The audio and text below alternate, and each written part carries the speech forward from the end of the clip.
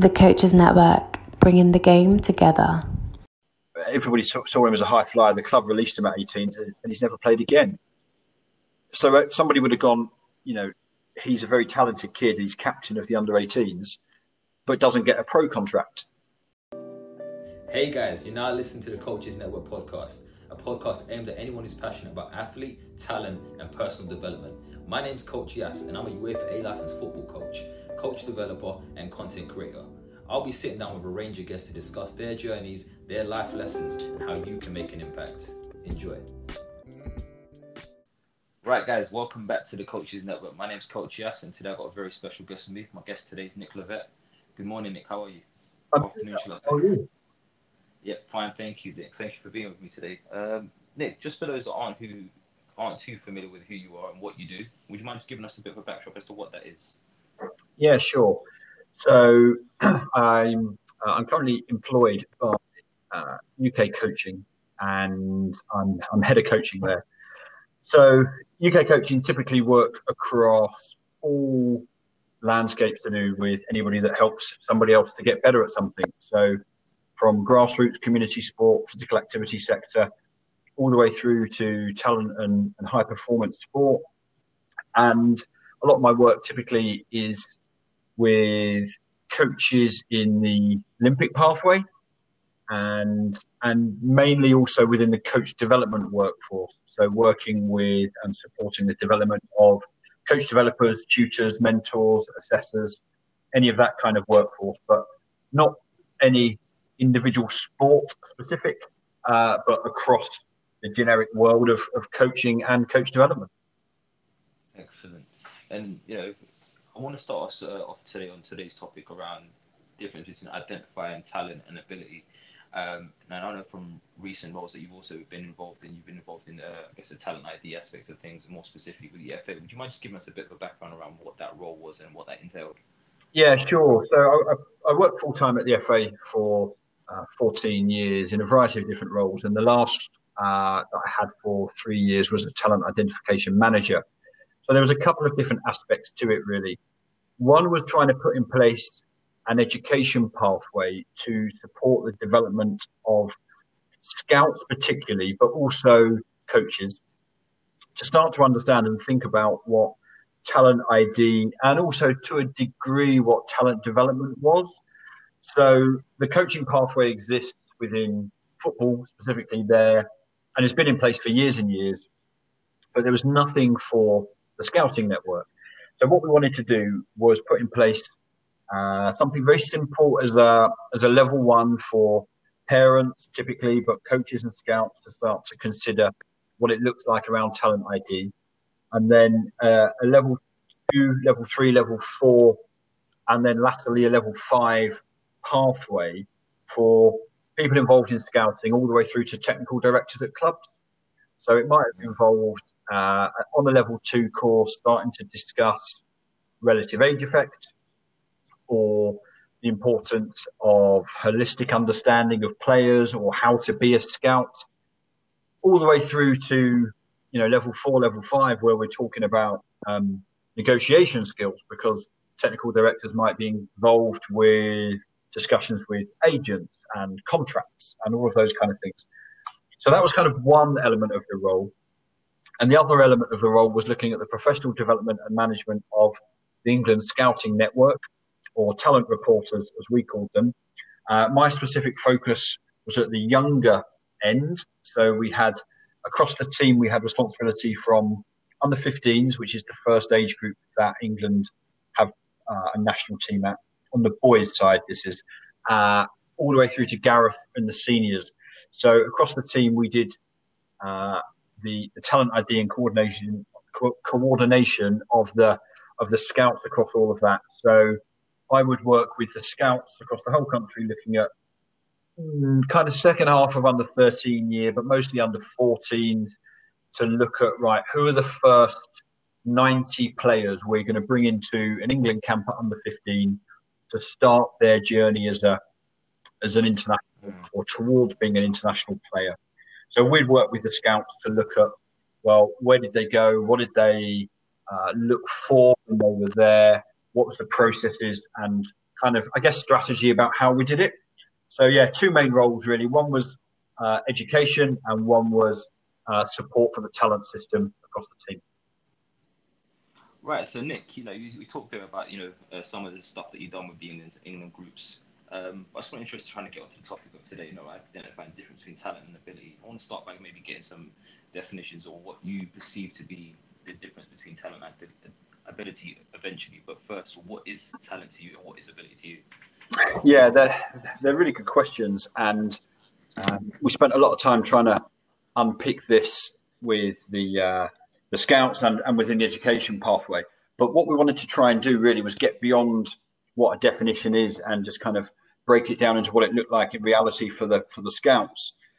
So you could go out and watch a game, and generally, if you've kind of got a reasonable understanding of the sport that you're working in and a background working with it, you could probably identify who the best player was in this sense, football here. You could probably see who the best player on the pitch was at a particular age group. And we wanted to try and help the scouts get beyond just seeing the best. So we used to talk about talent that shouts and talent that whispers, which was from an old book by a guy called George Anders called The Rare Find. And anybody can see the best player. So give you an example, Jude Bellingham, we brought him in when he was under 14 into the England under 15s camps, because you could see when you watched Jude play, he was playing up 2 or 3 years at his club.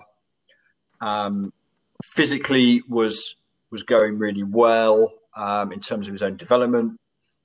Off the pitch, articulate, thoughtful, intelligent, inquisitive, good leadership skills.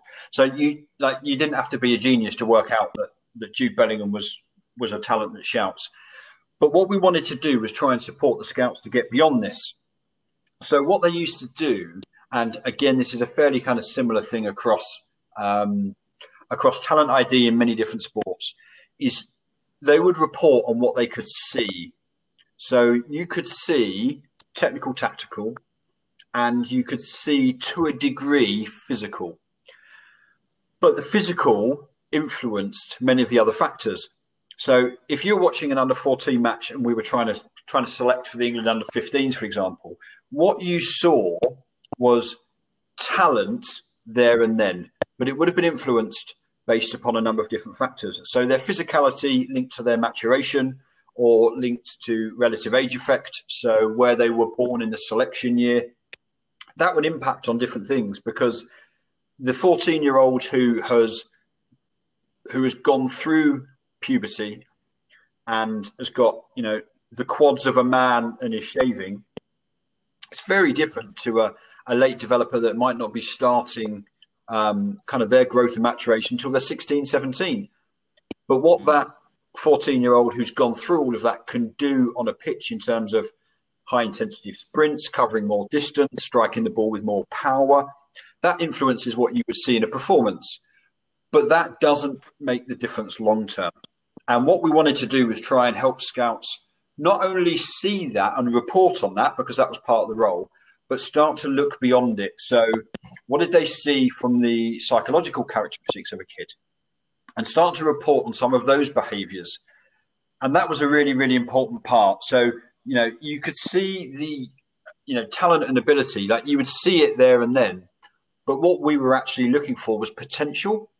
And I would argue that, it should be called potential ID, which doesn't have a particularly good ring to it, does it, to be honest? But, because that's what you're looking for. And I looked at 10 European Championship squads at under 17. And they take 18 to a Euros. And I looked at where were those kids now. And at England under 17 level, 30% of those kids were playing in the Premier League. 30 to 40% of them were playing in Championship to League Two. And the other 30% of them were either not playing or in non-league football. So what that means really is selecting talent at 16 years of age for the under 17s is really difficult because you've just got no idea how their journey is going to take them into different roles. And arguably, we were getting 30% wrong because they're not playing or in the non-league. The other 30-40% that are in championship down, arguably you're probably getting them wrong as well because they're not the ones that are playing in the Premier League week in, week out. And it just shows how really tricky it is because there's so many different factors at play. So, I guess you're talking about, potential ID and some of the factors that you might have to consider, obviously, when looking at that. Now, in terms of, I guess, supporting scouts or, talent reporters, however you wish to view them, what does that process look like? Because obviously, from that perspective, everyone, you'd argue is somewhat subjective. How do you ensure that there is an alignment in that respect? Yeah, absolutely. I think you're bang on. I mean, there's a huge amount of subjectivity in it. This was all part of what we were trying to do, was to help scouts, first of all, understand the lens that they see the world through. So everybody has a bias of what they like or dislike in a player. So your values and beliefs on what a player may or may not be influences how you view a game.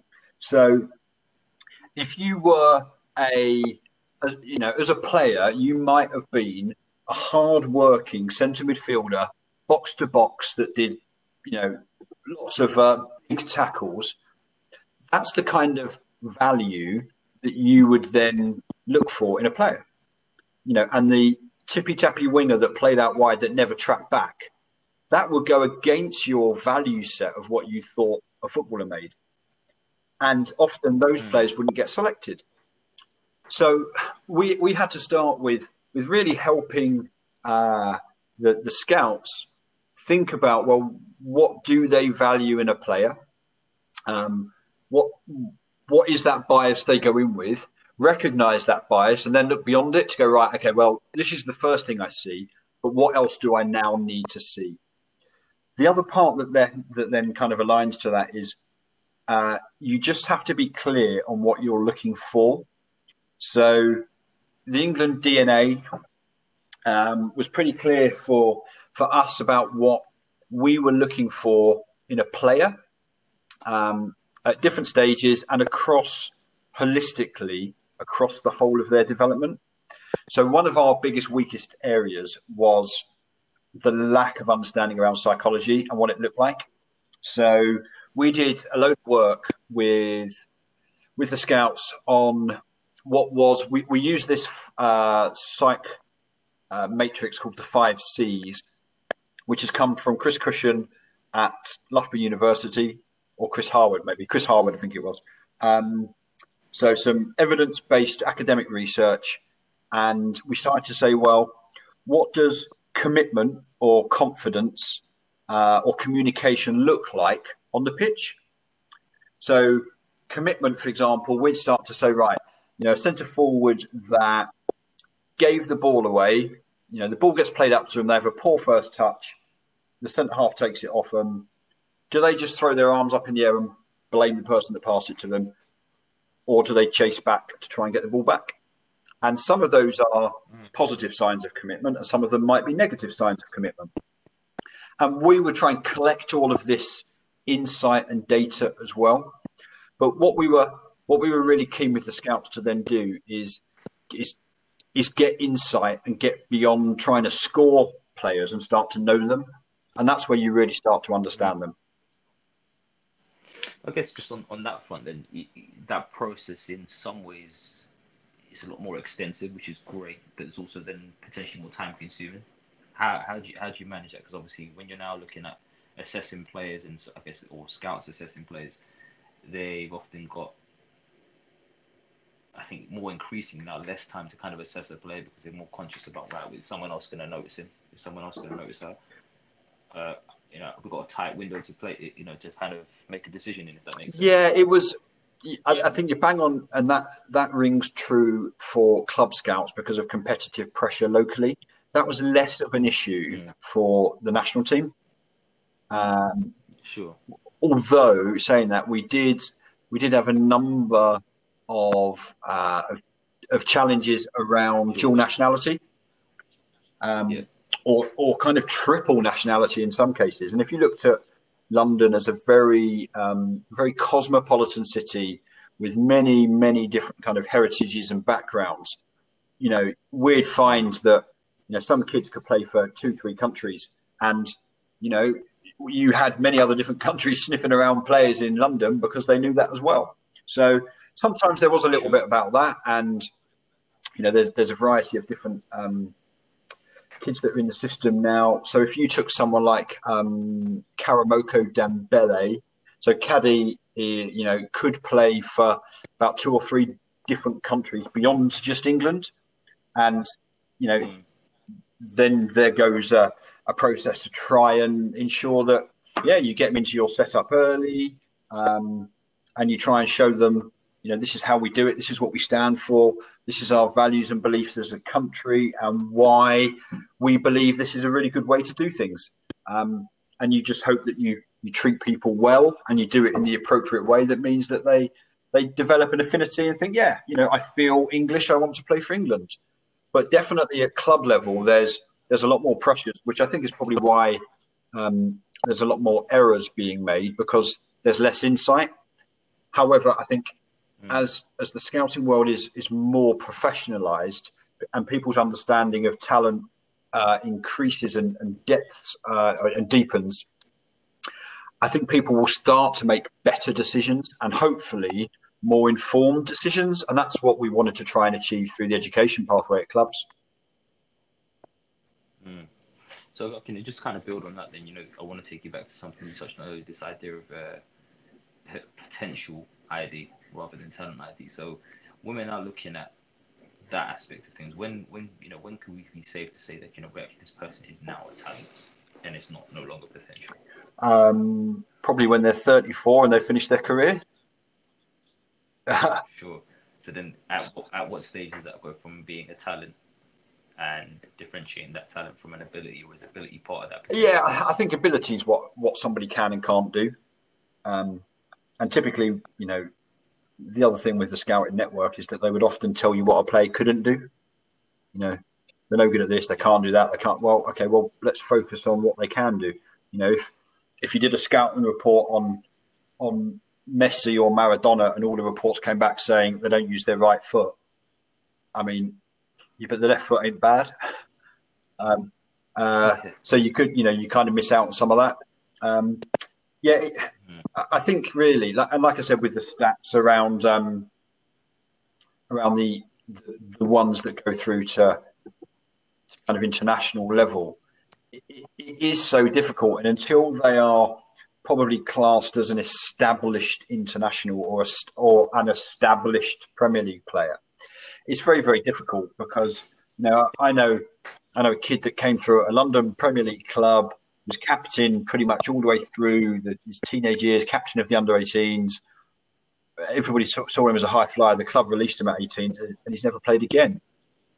So somebody would have gone, he's a very talented kid, he's captain of the under-18s, but doesn't get a pro contract. Or there's a lot of players that would get 1 or 2 year pro contracts and then disappear out the system. So I think until you've probably played and established yourself at first team level, you're just a talented kid or somebody with talent. And look, clearly we can't do it at the moment, but you could probably go and sit in a pub and have a football conversation with 10 different people, and everyone would tell you they had a trial here, they were good enough to do this. Everyone's got a football story, right? But until you've gone, right, I've played 50 Premier League games, you could go, right, I'm established as a Premier League player. But that will vary from, everybody will have different definitions. One of the things that was crucial for us that we were looking for, again, from some of the research, was we were looking at players that have made and playing first team football by 19. They were the ones that went on to play senior Premier League football. So if you didn't make first team level by 19, typically you didn't often go on and do it. Now, there's always outliers that are in the system, but that first team football could be out on loan somewhere, or it could be in your kind of parent club. But if they were still playing academy football or just in the 21s or 23s and not making that step up, it was a much harder leap to make. So again, there's lots of kind of evidence around these kind of things that will influence people's thinking. But every club rightly has their own view and their own way of doing it. And we had different pressures at national level to clubs. Sure, and obviously understandably so, because obviously you only, if anything, you're only competing with potentially other nations, which potentially limits the amount of clubs. I just want to kind of take you back to the actual talent ID aspect of things. And when you're now looking at, I think more generically, it'd be very interesting. Obviously, you said that the England squads and the initial part of that was trying to get them in at under 15s, get their first, I guess, experiences at that level. But just generically now, with the whole talent ID space, what would you say are some of the major considerations and differences we might need to consider when we're looking at, I guess, across the different phases? So if we're working in the foundation phase, youth development phase, and professional development phase, what would you say are some of the key, from your experiences anyway, differences and considerations that should be made at those stages of development? Yeah, I guess if you took the FA's four-corner model and said, right, that's a holistic view of kids across all of their kind of key areas, I guess, in terms of their development, you have to consider all of those. And arguably, the differentiator long-term is the bit between the ears. So you could be average technically and tactically and absolutely nailed on psychologically and have a professional career. But you probably can't be average psychologically and amazing technically, tactically, because you just won't go the distance. Because the journey to get to being elite in anything, and I see this now across 30 different sports, the journey to become elite in anything is really hard. There's so many sacrifices that you have to make. You have to be ruthless. You have to be selfish. And high performance is a mindset, is an attitude. It's a behavior that you have. And it is really difficult. So, if you're 14, 15 in that youth development phase and you start to see all your mates going out to parties and all of this kind of stuff, to say, no, I'm not doing that, I need to focus on this, is really hard, right? Because peer pressure is a big thing, and fitting in and being part of a tribe of people is crucial for teenagers, and it's really, really difficult. So ultimately, you can have a career if you're nailed on psychologically and good enough technically, tactically. You don't have to be out of this world technically, tactically, but you can be good enough and nailed on psych. So if you took someone like Gary Neville, God knows how many games he played for Man United, hundreds, and arguably definitely not the best technician or tactical player, but absolutely nailed on from a high performance mindset. So that's more important the further you get through the pathway. I think certainly at the little ones in the foundation phase, the best thing that you're looking for is just a love of the game. Someone that is just desperate to play all the time, wants to, they don't see it as practice. They just see it as play because they love doing it. I think if you could look at a group of 8-year-old kids, but again, there's loads of different factors that we need to start to consider from a physical perspective that start to skew things, or generally an age perspective. So every kid has a chronological age as per their, the date of birth on their birth certificate. But, you might have an August-born kid, and they could be in the same group as a kid that was born 11 months before them in September, because club football, school football is all done by academic year.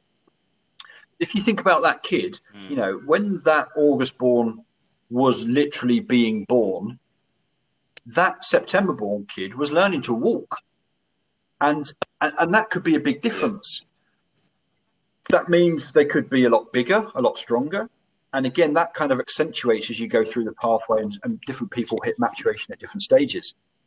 So that age factor there, and equally, you'll know of parents that take their kids to soccer tots from the age of 18 months, or little kickers, or any of these kind of Save big on brunch for mom, all in the Kroger app. Get 16-ounce packs of flavorful Angus 90% lean ground sirloin for $4.99 each with a digital coupon. Then buy 2, get 2 free on 12 packs of delicious Coca-Cola, Pepsi, or 7-Up, all with your card.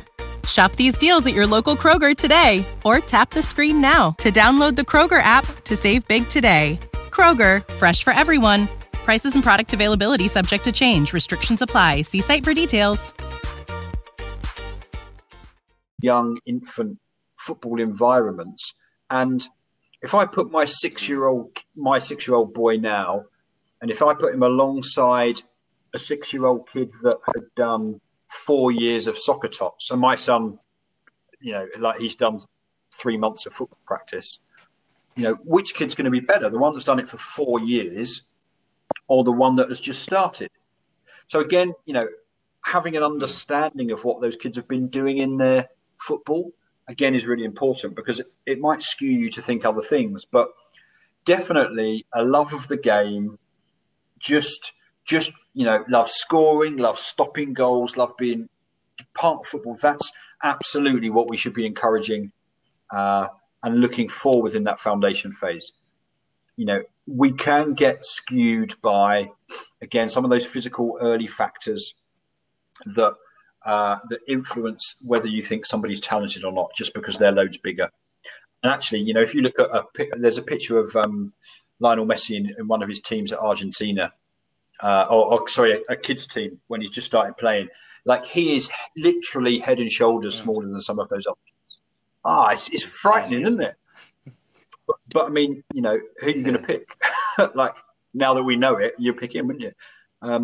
But so many kids get ruled out young because they don't show either a physical advantage or a technical advantage, but they might have not played anywhere near as long as other kids.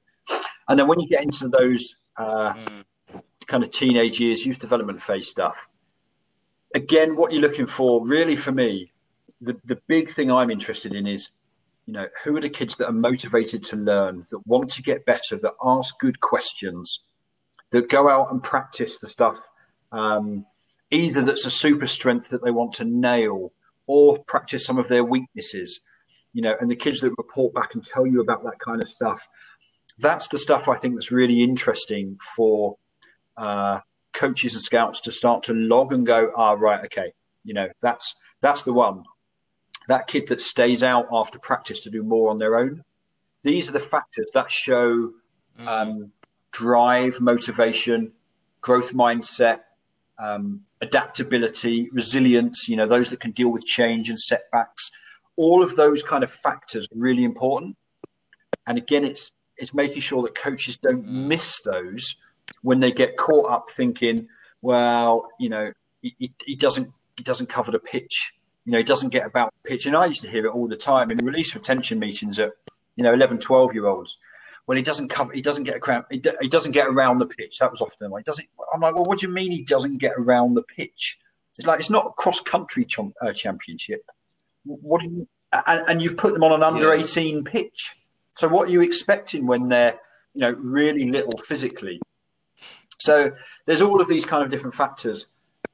The growth and maturation thing kicks in massively in that YDP phase, and probably is a bit of a mask to tell you whether someone is talented or not. We have to be patient and wait for them to come out the other side of it. And that's when you start to know, really about them and what they're like. So I did some interviews with players before under 21 championship, and John Stones was one of them. And so I spent about an hour and a half with John, and then I went and met his parents to try and kind of triangulate and get some different views.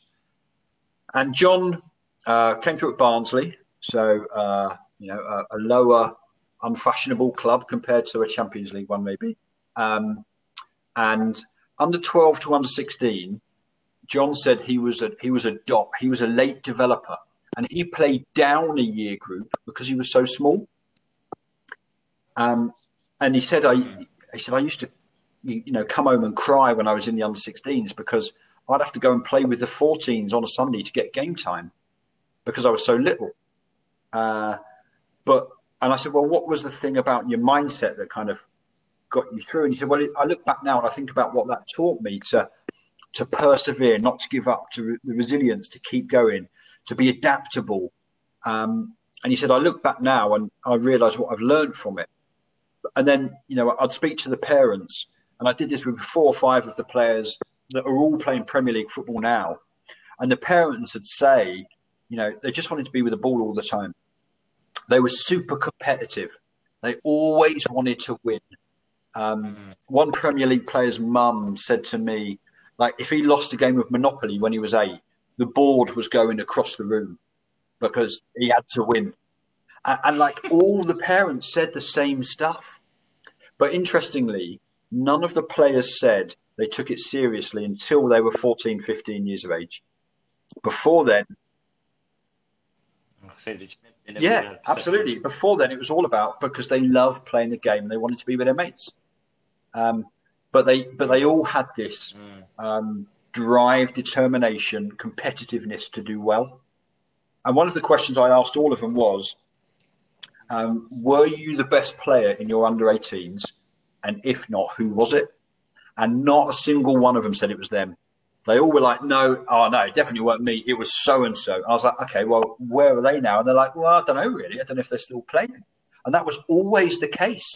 They were never the best player at under 18.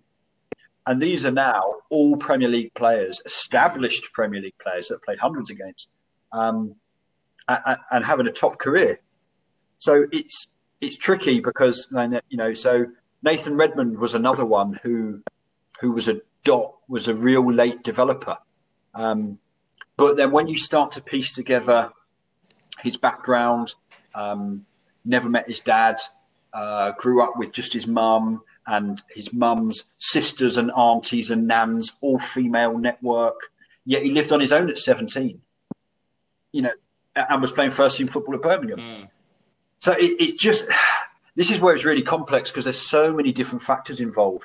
The right manager at the right time that gives you the right opportunity, and your career can go. So Marcus Rashford getting his start by Louis van Gaal because the other players were injured. The next in line were out on loan, and then he was the only one left. And he's done all right. So this is where it's really complex. And then, by the time you get through to professional development phase, you're looking at even more probably, the difference between them at that stage physically is a lot less. Technically, tactically, the gap is a lot narrower. You'll probably still have some outstanding world-class technicians. But again, the ones that make the grade are the additional bit of the bit between the ears. So it's really complex. I don't think it's complicated, but it's really complex because there's so many different factors involved and it is so individual.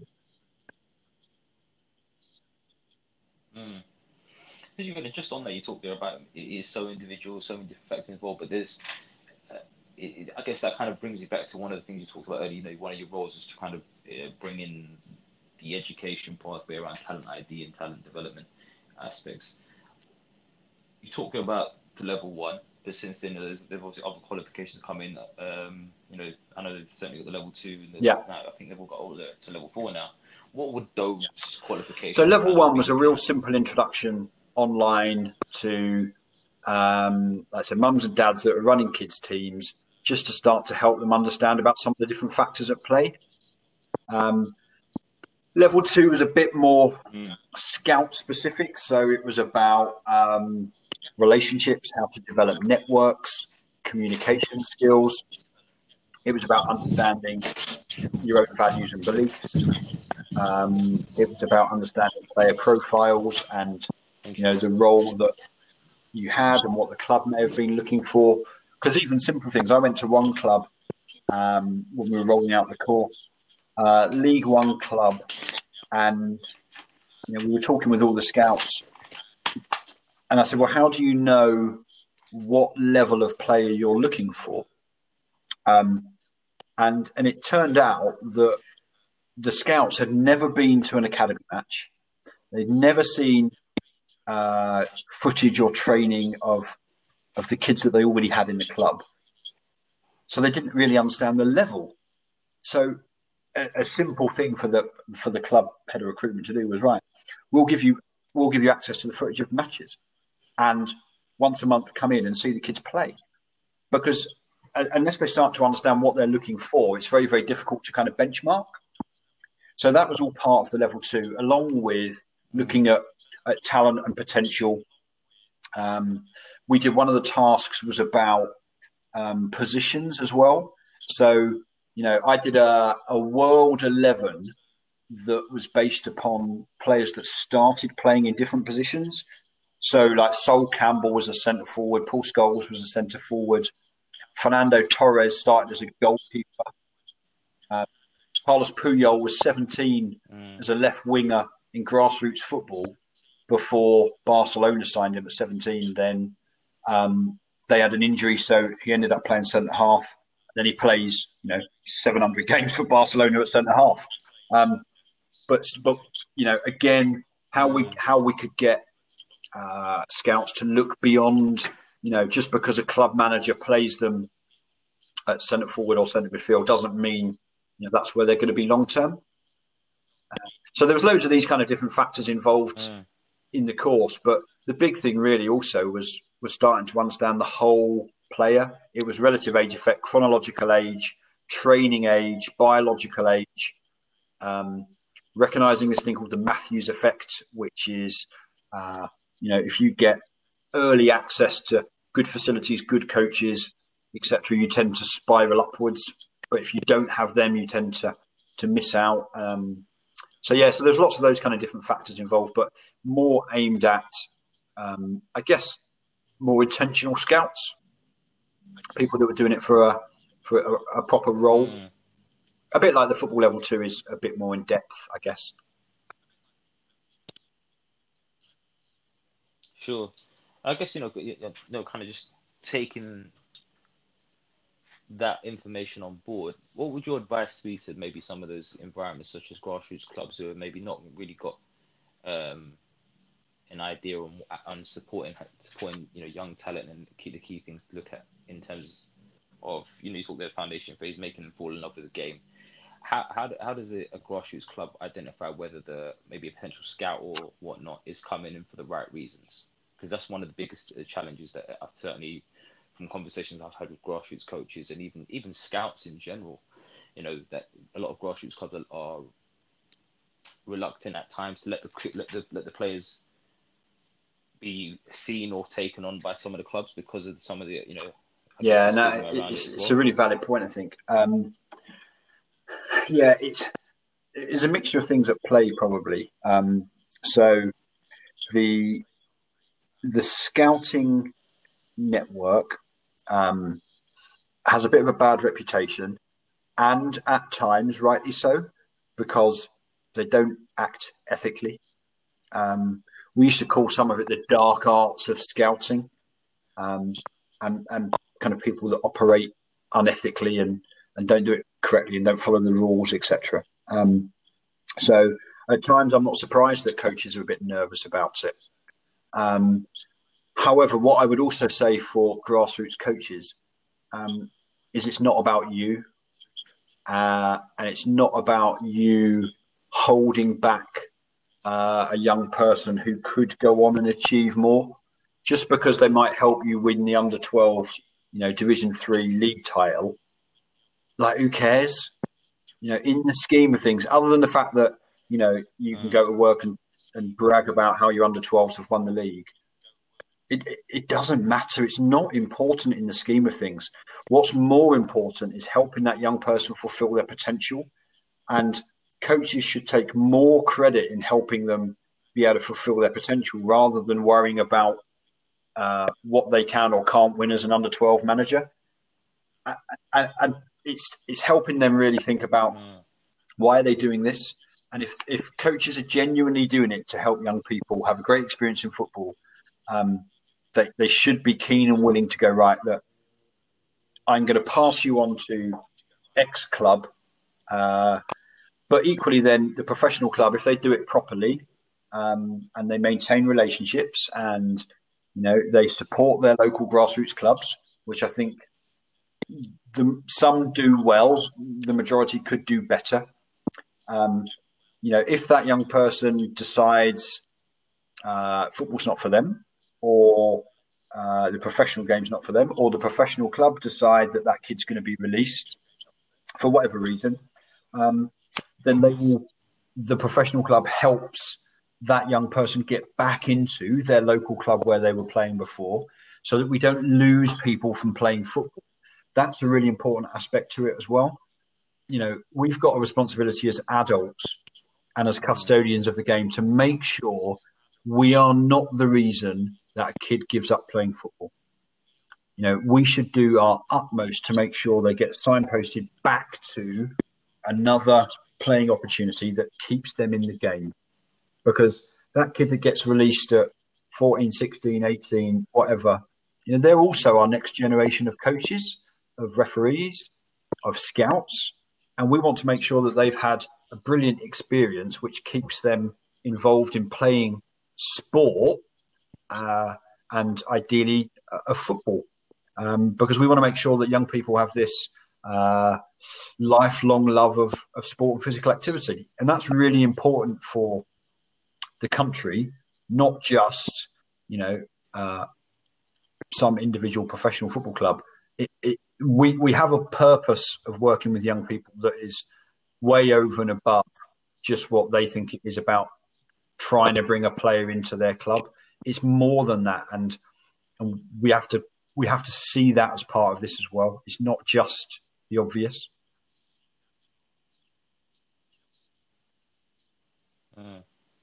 No, definitely. I think it is about definitely having almost a lasting impact 100%. on the individual. You think about, kids that you've coached over the years, and what they're doing now. One of my proudest things that I've, other than the kind of the memories side of things, one of the proudest things that I've given from football was when I left working at Fulham, and I've been there 6 years. I got given a glass, like kind of pint tankard things, like old people would have in a pub. Like, they've got their own one. Right? I got given a glass one of these, and etched on the side, written by the kid, was, "Dear Nick, thanks for making me a better player and person." Right? Now, that for me is what it's about. And this kid is still playing at Premier League club. He's in the 18s. He's played for the first team. He's in the England setup still. But the most important thing for me is the fact that I've made him a better person. And whatever he goes on to achieve in his playing career, awesome. And I'm delighted that I was able to help him along the way in a little bit. He's the one that's done all the work. Any coaches that say, what players have you produced? It's a stupid statement to say, other than my son, who I'm pretty sure is my son.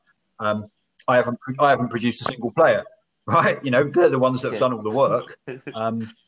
But that's for me is what it's about. Yeah. And all we do is we just help them along their way to get a little bit better at football. No, I think I definitely agree with you in that respect. It's about that common phrase of how many players you produce, or who you produce, or have you helped. Well, actually, no, we're not helping anyone produce because we're not the only ones that have access to that individual. So there's going to be so many other facets as to why, as to how they're developing and why they're developing. And I think for us, it's just having a part in the process means we're helping the development and not necessarily. Yeah, one of the things I do in my role now is we have the UK Coaching Awards every year, and my favourite award, bar none, is called the Coaching Chain. And the last few years we've had like Geraint Thomas, Ben Stokes, and what we have on stage is their first grassroots coach all the way through to today. So like Geraint Thomas, we had his under-9s cycling coach on there. And, and we said to her, look, did you think that Geraint Thomas would be a Tour de France winner? And she was like, no, he was just like any other 8-year-old kid who wanted to just have fun. And then this year's winner was Marcus Rashford. And so I spoke to Man United about it. And Man United said, well, who are you going to recognise as coaches? Because there's probably 15 different coaches that have had a role to play. We also then added in an award for his accommodation. So like he moved out of home at 14 and went and lived in a host family for a few years. Mm-hmm. So Maria, the lady that he went and lived with for a few years, has had a huge role in his development. His head teacher, Taran Kapoor, at the school that he went to at Ashton upon Mersey, again, huge role in his development. So, it always makes me laugh when everyone's, well, who have you produced? Like, well, no one. Like, I've got a son. That's it. I haven't produced a player, but, we've all helped along the way to do some different things for some kids. One kid that I used to work with at Fulham, who got released at 16, he was a goalkeeper and he was probably never going to be big enough to be a top-level goalkeeper. And he's having a great career in the music industry now. He's a grime artist. Like I say that like I know what I'm talking about, right? But he's a grime artist. And he said to me that he uses some of the things that he learned from his football experiences, hard work, resilience, drive, motivation, to help him be successful in music. Now, that's success for me. And again, it's something that we should be proud of because we've helped Josh learn some skills that are going to help him in life. And that's still really important.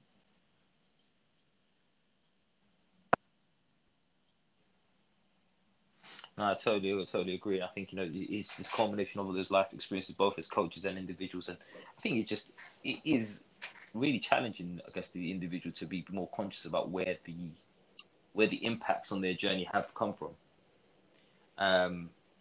So just kind of on that note, just by having this, having this time out of your busy schedule to kind of sit down and talk with me, you've made yourself part of the Coaches Network. So on that note, what is the message that you kind of want to be? I think the big thing for me, and I see it now working across all sorts of different sports. The big thing for me for coaches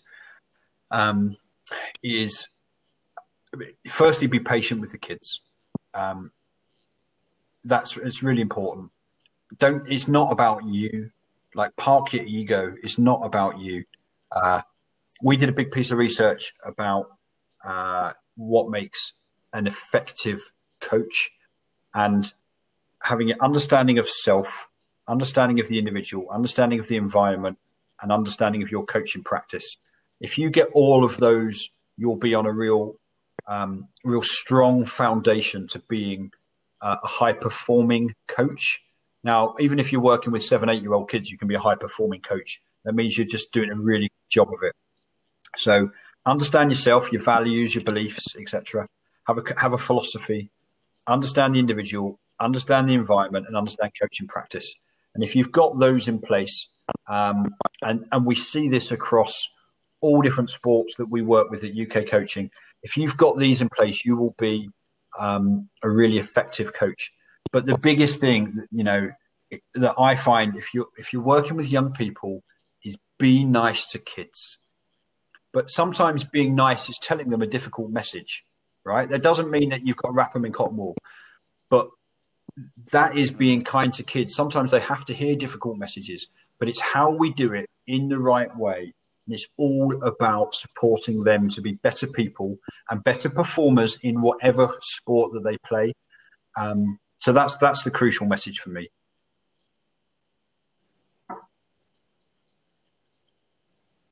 Excellent. And Nick, just for anyone that might want to get in touch with you regarding either the discussion we've had today or beyond, to find out a bit more about what you do or your role at UK. Yeah, feel free to get involved on Twitter, through social media at nlevett, Levett. More than happy to chat through social media. UKcoaching.org is our platform where there's hundreds and hundreds of articles of different things of learning on there. The one thing I see from football coaches is a real blinkered view of the world, in the sense that they try and learn from other football coaches. What I experience now is so much more cross-sport learning. Like, one of the best coach development systems in the country is canoeing. Get out of football and go and learn from other sports about what they're doing for the development of young people. So definitely get out of that, get yourself into some different environments and broaden your horizons beyond just football. But yeah, ukcoaching.org, loads of great coaching information there, or and Levett on Twitter. I do a blog. I'm quite hit and miss with my blog, but there's plenty of stuff on there, which is riversofthinking.com. So again, there's a bit of stuff on there as well. So yeah, feel free to get in touch. Well, there you have it, guys. Another episode of the Coaches Network podcast, where our aim is to bring the world of athlete, talent, and personal development together to just one platform. And you can help us with that mission right now by sharing this episode or any of your favorite episodes with everyone that you can think of. You can tag us in those mentions as well on Instagram at the Coaches Network, or on Twitter at the Coaches Net. We look forward to hearing from you. Let us know what you thought about today's episode. And until next time, guys, take care.